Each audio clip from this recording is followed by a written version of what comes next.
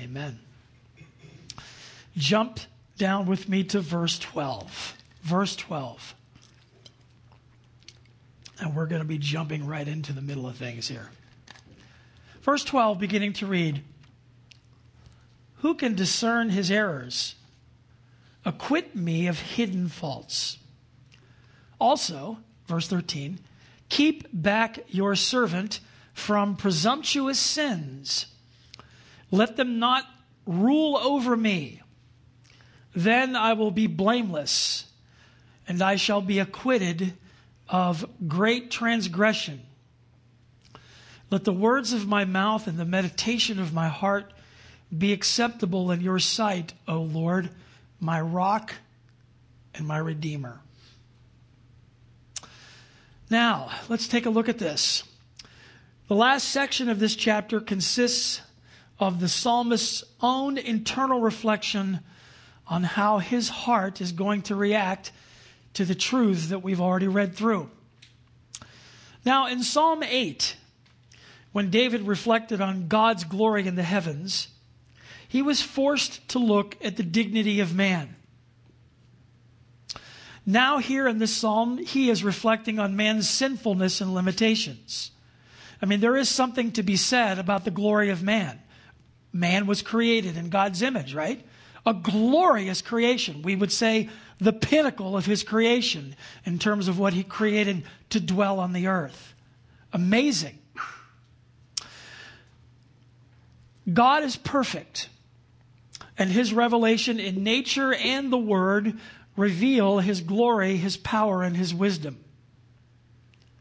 But man is such an insignificant part in the vastness of God's creation. That's one of the things that David said in Psalm 8. Who am I? You know, when I consider this and that and all these things that God made, and then I look at me, it's like, man, who am I? But just as nothing is hidden from the heat of the sun, we saw earlier in the chapter, and even as the voice of the natural revelation penetrates, we saw in verse 4, to the ends of the earth, so God's word, with all its perfections, penetrates and examines man. The godly man stands, therefore, in fear before his Creator Redeemer, knowing that he may have hidden faults or errors that he has not yet discovered. So looking back at verse 12, please excuse me, I'm going to take another sip here. Looking back at verse 12, the question is asked, who can discern his errors? The psalmist asks, who can discern his errors? In other words, how can a person know what's in his own heart? Now, this reflection of David is similar to that of Jeremiah 17:9, when the question was asked there, the heart is more deceitful than all else and is desperately sick. Who can understand it? Now, the word here in verse 12, the word errors, is derived from a verb which means to wander, to go astray, then to do wrong, and to transgress. It refers here to wanderings or departures from the law of God. And the question seems to have been asked in view of the purity, the exactness, and the extent of the law of God.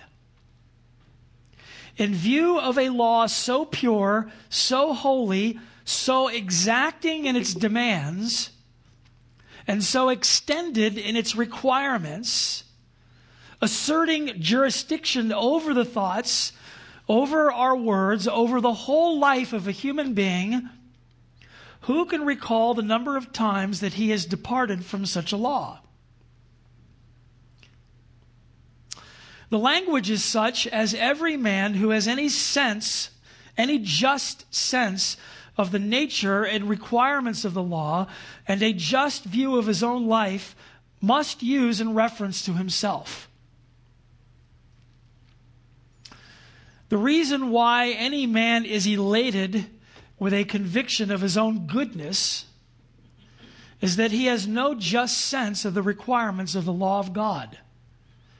And the more anyone studies that law, the more will he be convinced of the extent of his own depravity. Think about that. And who is there that can understand his own errors? Who can calculate the sins of a life? Who can make an estimate of the number of impure and unholy thoughts which in the course of many years have passed through or found a lodging in the mind? Who can number up the words which have been spoken and should not have been spoken?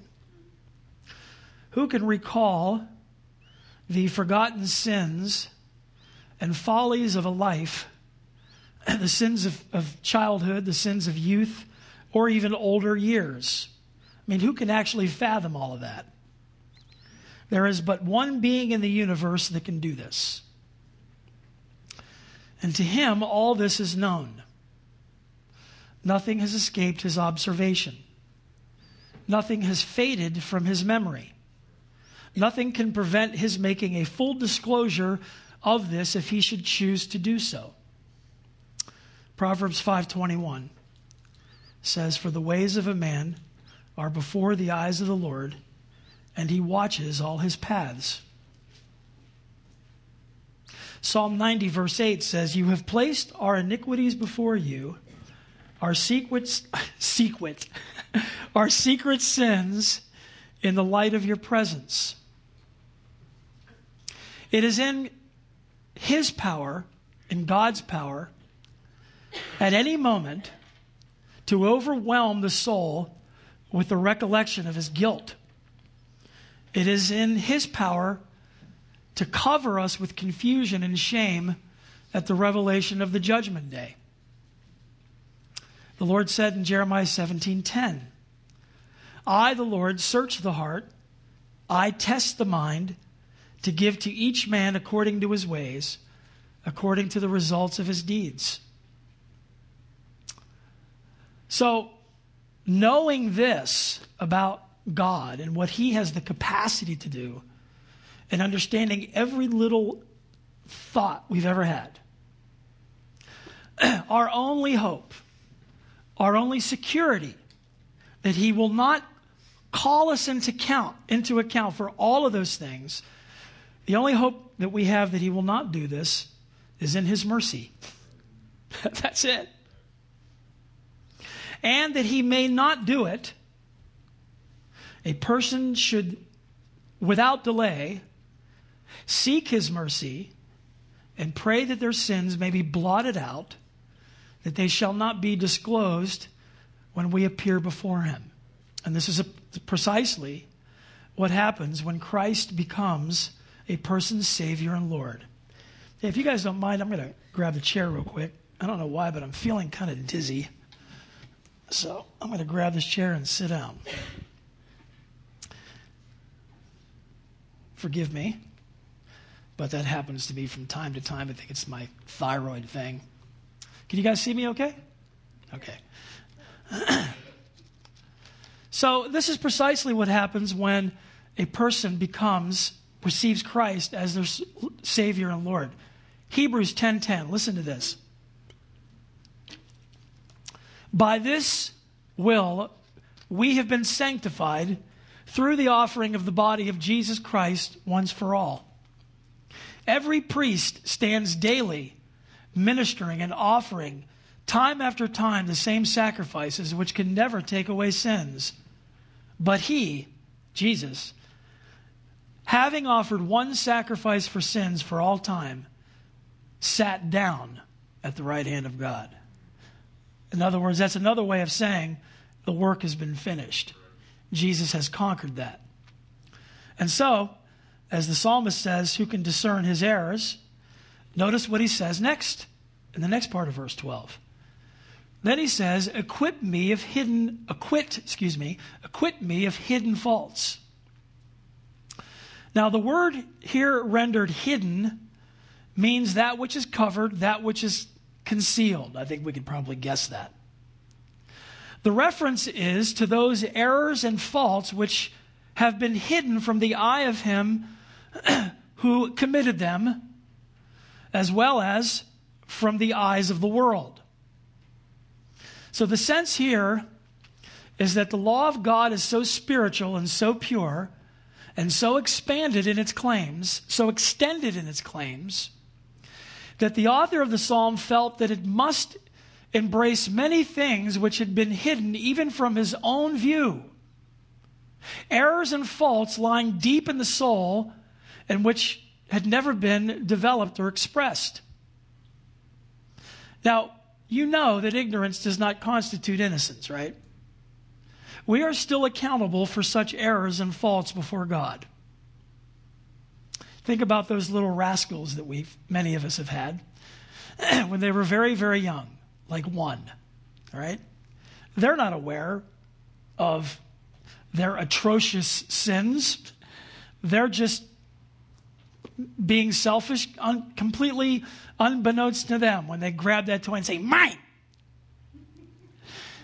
They don't understand the enormity of how evil their heart is actually being at that particular time. They're ignorant of it. However, ignorance does not necessarily mean that there is innocence, because obviously they're not behaving in an innocent way. But once again, praise God for his grace that extends to these sins as well. In fact, think about 1 John 1:7. Listen what that says. You can turn there if you want. I'm going to read through it pretty quick, though. But if we walk in the light as he himself is in the light, we have fellowship one with another, and the blood of Jesus, his Son, cleanses us from all sin. If we say that we have no sin, we are deceiving ourselves, and the truth is not in us. But if we confess our sins, he is faithful and righteous to forgive us of our sins and to cleanse us from all unrighteousness. If we say we have not sinned, we make him a liar, and his word is not in us. My little children, I'm writing these things to you so that you may not sin. And if anyone sins, we have an advocate with the Father, Jesus Christ, the righteous. So walking in the light as he himself is in the light means we have fellowship with one another, and the blood of Christ continues to cleanse us from all sin. So from these sins, as well as those sins which have been manifest to himself and to the world, the psalmist here is praying that he might be cleansed. Lord, whatever is inside of me that I'm not even aware of, wash that away. Now, moving beyond the sins that are known, the psalmist prays a different way for the ones that are known. Look at verse 13. Also keep back your servant from presumptuous sins. Let them not rule over me. Then I will be blameless, and I shall be acquitted of great transgression. So in contrast to these inadvertent sins, where the psalmist are what the psalmist calls presumptuous sins. Now, the word for presumptuous is normally translated as pride. And that fits well with the meaning of the word in this context. The word used here is manifestly designed to stand in contrast with the secret faults mentioned in the previous verse. The prevailing thought is that of pride. And the reference is particularly to sins which proceed from self-confidence, from reliance on one's own strength. I thought this was an interesting quote. This is from a commentary. One commentator said this: things that make sin presumptuous. Number 1, we know better. Number 2, when friends have warned us. Number 3, when God himself has warned us. 4, when we have warned others against the same sins. 5, when we plan and relish our sin. The petition here in chapter 19 supposes that these may be committed by good men if left to themselves. and that there is a proneness in them to these things, and that they would rush into them were they not kept back and restrained by the powerful and effective grace of God. And that also supposes that the saints cannot keep themselves, that God only can keep them from evil. And therefore, they pray to him that he would keep them from evil. That's what the psalmist is asking here. Lord, keep your servant back from these things. You know that it's possible for us to be deceived, isn't it? Think about some of the belief systems that you know about, that you've thought, who in the world could ever believe that? Or maybe you've thought about someone who committed an atrocious act. How in the world could someone do that? The truth is, any one of us could. The ability to do that is inherent in every human being. So David prays, Lord, keep me back from these things. Jude 1:24. We know this one, right? Now to him who is able to keep you from stumbling and to make you stand in the presence of his glory, blameless with great joy.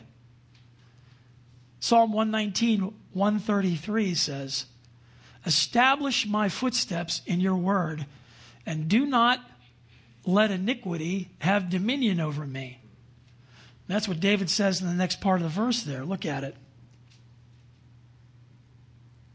Keep back your servant from presumptuous sins. Let them not rule over me. Let them not reign over me. That is, don't let them get the mastery or the ascendancy over me. Let me not become a slave of sin, subject to it so that it would dominate me. Sin often secures that kind of a triumph or mastery over the mind, making a slave of the person who yields to it. A true freeman is one who is emancipated from the dominion of sin and walks in true liberty. Romans 6 and Romans 8 tries to encourage our hearts in this.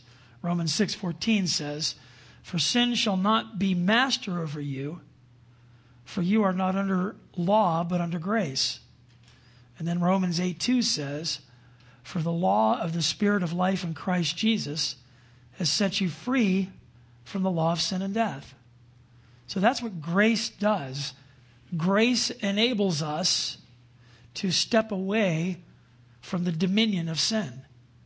Now, this doesn't mean that we cannot sin, but rather that we don't have to allow sin to rule over us. Okay?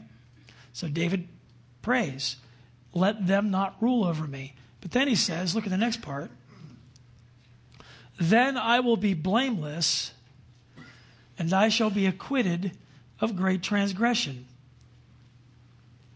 In other words, then he would have this evidence that he was the friend of God, that he was kept from the indulgence of secret faults and from open transgressions. Now, this does not mean that he would be absolutely innocent or free from all sin, but it means here that that he would be innocent, as it says, of great transgression. He would be saved from the great guilt which would ensue if he should give unchecked indulgence to secret faults, and if he should be allowed to commit the open sins which were the result of pride and self-confidence. Now, I'll bet David had some people in mind when he prayed this prayer. King Saul, maybe? Maybe? I mean, Saul deteriorated spiritually before David. I mean, right in front of David. Right before his very eyes. Look how Saul went into a spiritual spiral down. And David watched the whole thing happen as God was elevating David spiritually. Maybe David had Dathan and Abiram in mind. Remember those guys in the book of Numbers? I mean, they did some amazing things that when you look at it, it's like, wow. Talk about spiraling down spiritually. Now let me ask us all a question tonight. Do we care about getting victory over our sins? I mean, are we ever in a position where we're praying words like this? Lord, please don't let sin have dominion over me. Lord, help me to walk blameless before you. We should all be of a mindset to pray this way often. Finally, verse 14. By the way, let me just throw this out at you. It's a good thing when a sinful habit causes great distress. That's a good thing. Do you ever feel absolutely horrible when you know you're doing something wrong? Yes. Praise God for that. I mean, do you want to not feel horrible? Verse 14. Let the words of my mouth and the meditation of my heart be acceptable in your sight, O Lord, my rock and my redeemer. Now, verse 14 has long been a memory verse for me. Let's just pick it apart, one phrase at a time. Let the words of my mouth, meaning either his speech in common conversation, which obviously should not be filthy and foolish, but as Ephesians says, should minister grace to the hearer, or else his address to God, both in prayer and thanksgiving. I mean, both of those could be in view. The meditation of my heart, his inward thoughts, continually revolving in his mind. Maybe the meditation on the Word of God or divine things, or even his mental prayers, which are not verbally expressed. You guys ever just pray in here? You're not saying a word. You're just thinking a prayer. That reminds me of Philippians 4:8. Finally, brethren, whatsoever things are true, whatsoever things are honorable, whatever is right, whatever is pure, whatever is lovely, whatever is of good repute, if there's any excellence, if there's anything praiseworthy, think, dwell on these things. Psalm 119 verse 15 says, I will meditate on your precepts and regard your ways. Let the words of my heart and the meditation of my heart, next part, be acceptable in your sight. The psalm ends here not on the note of just avoiding sin, but on that of offering back to God the mind's fitting response to his own words as a pure sacrifice. That's what that reminds me of. Let it be acceptable in your sight. Words of my mouth, meditation in your heart. Think about what? Romans 12:1, right? I urge you, brethren, by the mercies of God, to present your bodies a living and holy sacrifice, acceptable to God, which is your spiritual service of worship. Lord, what comes out of my mouth and what my mind thinks about, let it be acceptable in your sight. And then lastly, O Lord, my rock and my redeemer. To the one who had been the strength of his life and of his salvation, the rock on which he was built and established, and the Redeemer who had redeemed his life from destruction. How many times did David allude to that? Lord, you've redeemed my life from destruction and out of the hands of all of his enemies. I'll bet when David was running from Saul, he wondered, is this ever going to end? Am I ever going to be free from the clutches of this man? Now, he never actually was in the clutches of Saul, but it always seemed like Saul was nipping at his heels. And David felt the pressure of that constantly. Nip, nip, nip. It's like he could just almost feel it. But yet, Saul never quite laid hold of him. God delivered David from many of his enemies, but God also delivered him from his iniquities. Psalm 32, the psalm that David wrote post Bathsheba, but he described the experience that he was going through in his heart during that sinful season when he was trying to cover up his sin with Bathsheba. Psalm 51 is his psalm of repentance when he was crying out to the Lord because of what he had done. And he asked the Lord, create in me a clean heart, renew a right spirit within me, cast me not away from your presence. That's not an unreasonable thing to pray, is it?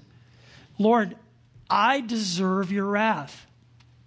We should be humble enough, even though we are redeemed by God, saved by his Son, eternally saved by the final offering of Jesus Christ on the cross. There was nothing inappropriate about saying, Lord, I deserve to be cast out of your presence. I don't deserve any of your good graces. I've received it, but I don't deserve it. And always being humbled by that. So, to conclude, when we consider what God has made, his amazing creation, when we consider that we are a part of that, let us be in awe over that. But let's also take into consideration what we have in the Scriptures. All that the Scriptures can be for us, all that God wants them to be for us, are bread. I just read in John 6 today where Jesus said, I'm the bread of life. Remember when they threw back at him, our fathers had manna. Jesus said, I'm the bread of life. That manna was nothing compared to me. I'm the bread of life. Jesus said to the woman of the well that he could satisfy thirst, hunger. Jesus is wealth. Jesus is everything. He is our all in all. So when we consider the Word of God and all that it should mean to us, does it bring us to this type of reflection in our hearts? Does it bring us to this place where it brought the psalmist? To start praying in this way, and to start asking these kind of questions. Lord, what do you see in me? Lord, what am I playing around with? What is there about me that you see that I'm maybe not wanting to see? You ever been in that place in your heart where you kind of don't want to know what God sees? You kind of know maybe we're not where we should be, but you kind of don't want God to point it out. Reflection is an important thing. Deep meditation is an important thing. Thinking long on the Scriptures is an important thing. Sometimes we don't have a lot of time to think long. We're too busy. We got so much stuff going on. It's all I can do is just to squeeze in that 15-minute devotional or, read the daily bread for a couple of minutes in the morning. A quick prayer to the Lord, and off we go. Run. And sometimes we don't take that time to just contemplate. Lord, what do you see? What do I think about the fear of the Lord? Do I see the fear of the Lord as clean and enduring forever? Lord, are your words really more desirable than gold? Is your word really sweeter than the honeycomb to me? So hopefully there has been enough thought-provoking material in this psalm to make all of us just sort of stand in awe over God's word. Amen? Amen. Sorry that I I hope I didn't scare anybody by confessing to you how horrible I felt at that particular moment. But I probably just didn't eat enough. I do that. It's a bad habit of mine on Wednesdays. I get, so entrenched in what I'm doing. I literally, sometimes I forget to eat totally, or I just don't think about what I'm doing and I don't pay enough attention to it. I'm not careful enough. So I come here on Wednesday night and I crash and burn in front of all you guys. But let's not miss the most important thing tonight, and that's what we've learned. Amen? Amen. Let's stand together. This is a good psalm to memorize, isn't it? It really is. It's a good psalm just to put to memory. I've not memorized the whole thing, bits and pieces of it, but it'd be good for us to probably just put it to memory. One of the great things about memorizing Scripture is you can walk around all the time and just quote it to yourself. And you've always got the word in your heart, Just repeat it back to yourself. Say it out loud. People may think you're crazy walking around talking to yourself, but that's okay. Let's pray together. Heavenly Father, we just thank you tonight, Lord, for bringing your word to our hearts, and Heavenly Father, for allowing us to see what we need to see about ourselves. Lord, your word is just so powerful and sharper than any two-edged sword. And we just ask, Lord God, that you would just help us to love it with all of our hearts. Father, thank you for tonight, Lord. Thank you for my brothers and sisters in Christ. And Lord, thank you for the church, Lord. Thank you for assembling us together tonight. And Lord, for abiding here by your presence and making your presence so real to us, Lord. We just pray this in Jesus' name. Amen.